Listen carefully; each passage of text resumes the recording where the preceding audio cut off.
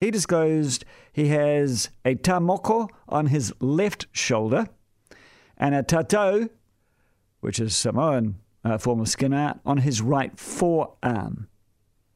Both were not visible when wearing a corporate shirt. Jeremiah said he was then asked to provide photos and to explain the cultural significance of them. Now, the tamoko he got 15 years ago when his dad died, and it reflects his iwi, Ngāti Whātua, and his whānau.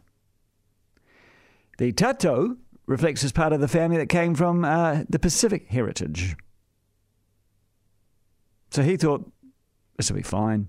I mean, this is Air New Zealand. This is cultural.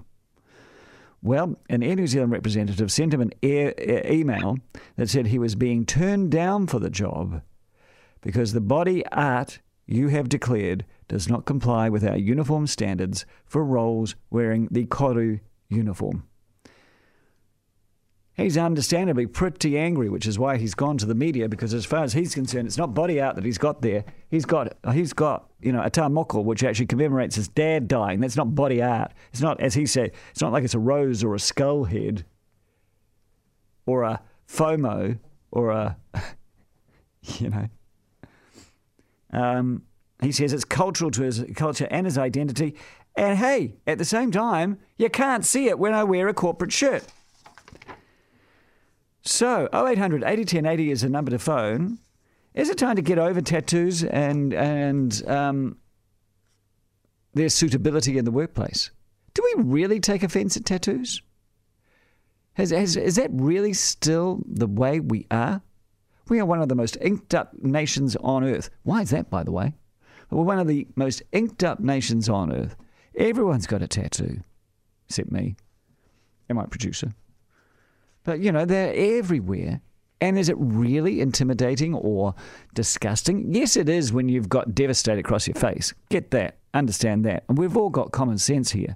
But this guy's got a tamoko on his shoulder. That shouldn't even be a problem. In fact, I think that Air New Zealand should not have even asked for that photograph of that tattoo, because it's obviously not visible unless they're requesting the customer service agents to wander around with no shirt on. Yeah, g'day, Andrew. How are you? Great. Hey, just talking about the tamoko and Air New Zealand. From my point of view, Air New Zealand have just gone OTT as far as PC is concerned. The tamoko is cultural, as part of Maori heritage and what have you, and they are turning down staff simply because they wear one, and yet they fly all around the world with a bloody great koru on the tail of their aircraft. Yeah. And I find that quite hypocritical. Yeah.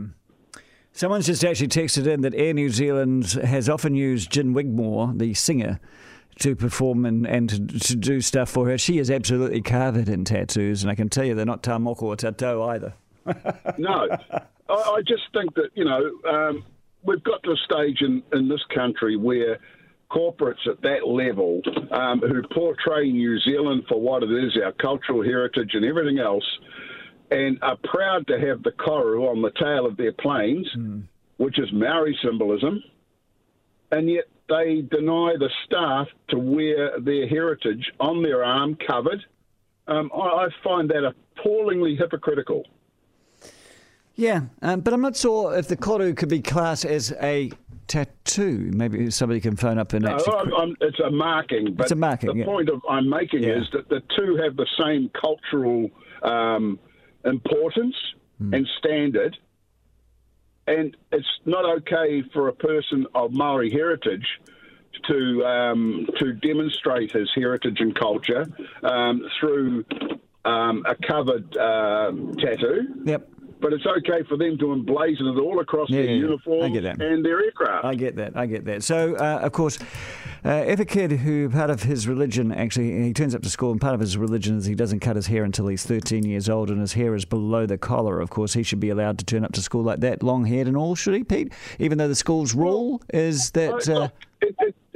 I think at this day and age, we should be past all that.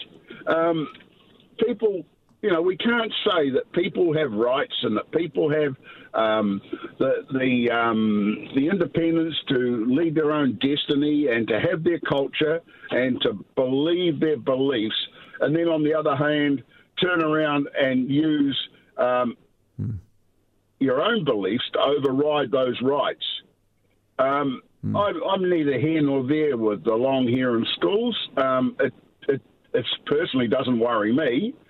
In fact, I guess if the person that is displaying themselves in that way gets into trouble, it makes them easily identifiable.